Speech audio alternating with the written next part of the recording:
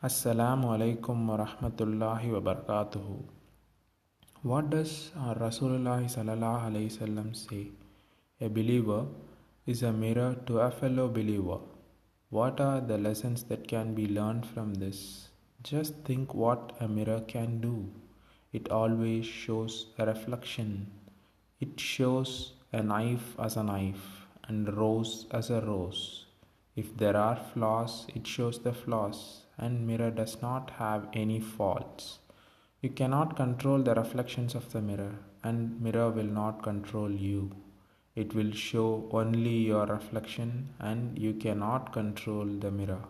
Mirror will always be a mirror. Find yourself a good mirror to show your reflection.